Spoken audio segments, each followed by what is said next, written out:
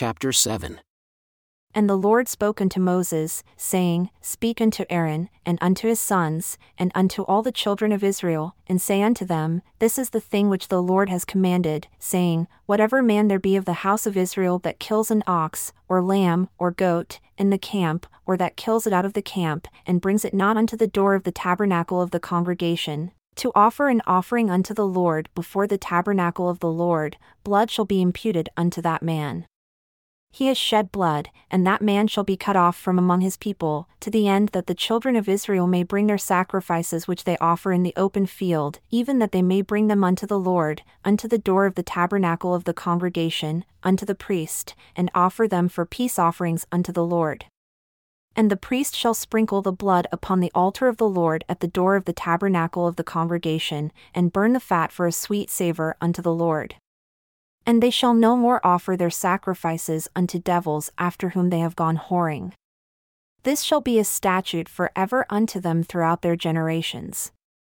And you shall say unto them, Whatever man there be of the house of Israel or of the strangers who sojourn among you that offers a burnt offering or sacrifice, and brings it not unto the door of the tabernacle of the congregation to offer it unto the Lord, even that man shall be cut off from among his people.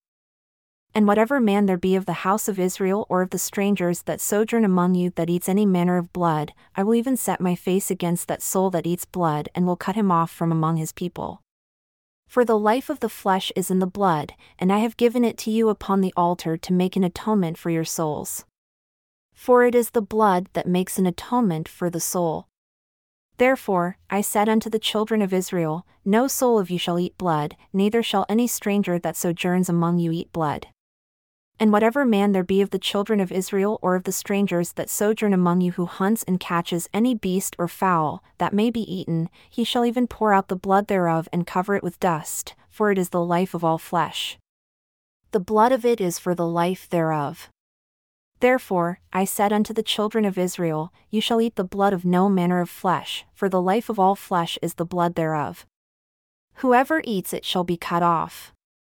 And every soul that eats that which died of itself, or that which was torn with beasts, whether it be one of your own country or a stranger, he shall both wash his clothes and bathe himself in water, and be unclean until sunset.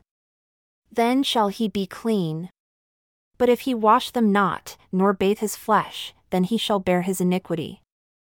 And the Lord spoke unto Moses, saying, Speak unto the children of Israel and say unto them, I am the Lord your God. After the doings of the land of Egypt wherein you dwelled shall you not do. And after the doings of the land of Canaan to which I bring you shall you not do, neither shall you walk in their ordinances. You shall do my judgments and keep my ordinances, to walk therein. I am the Lord your God.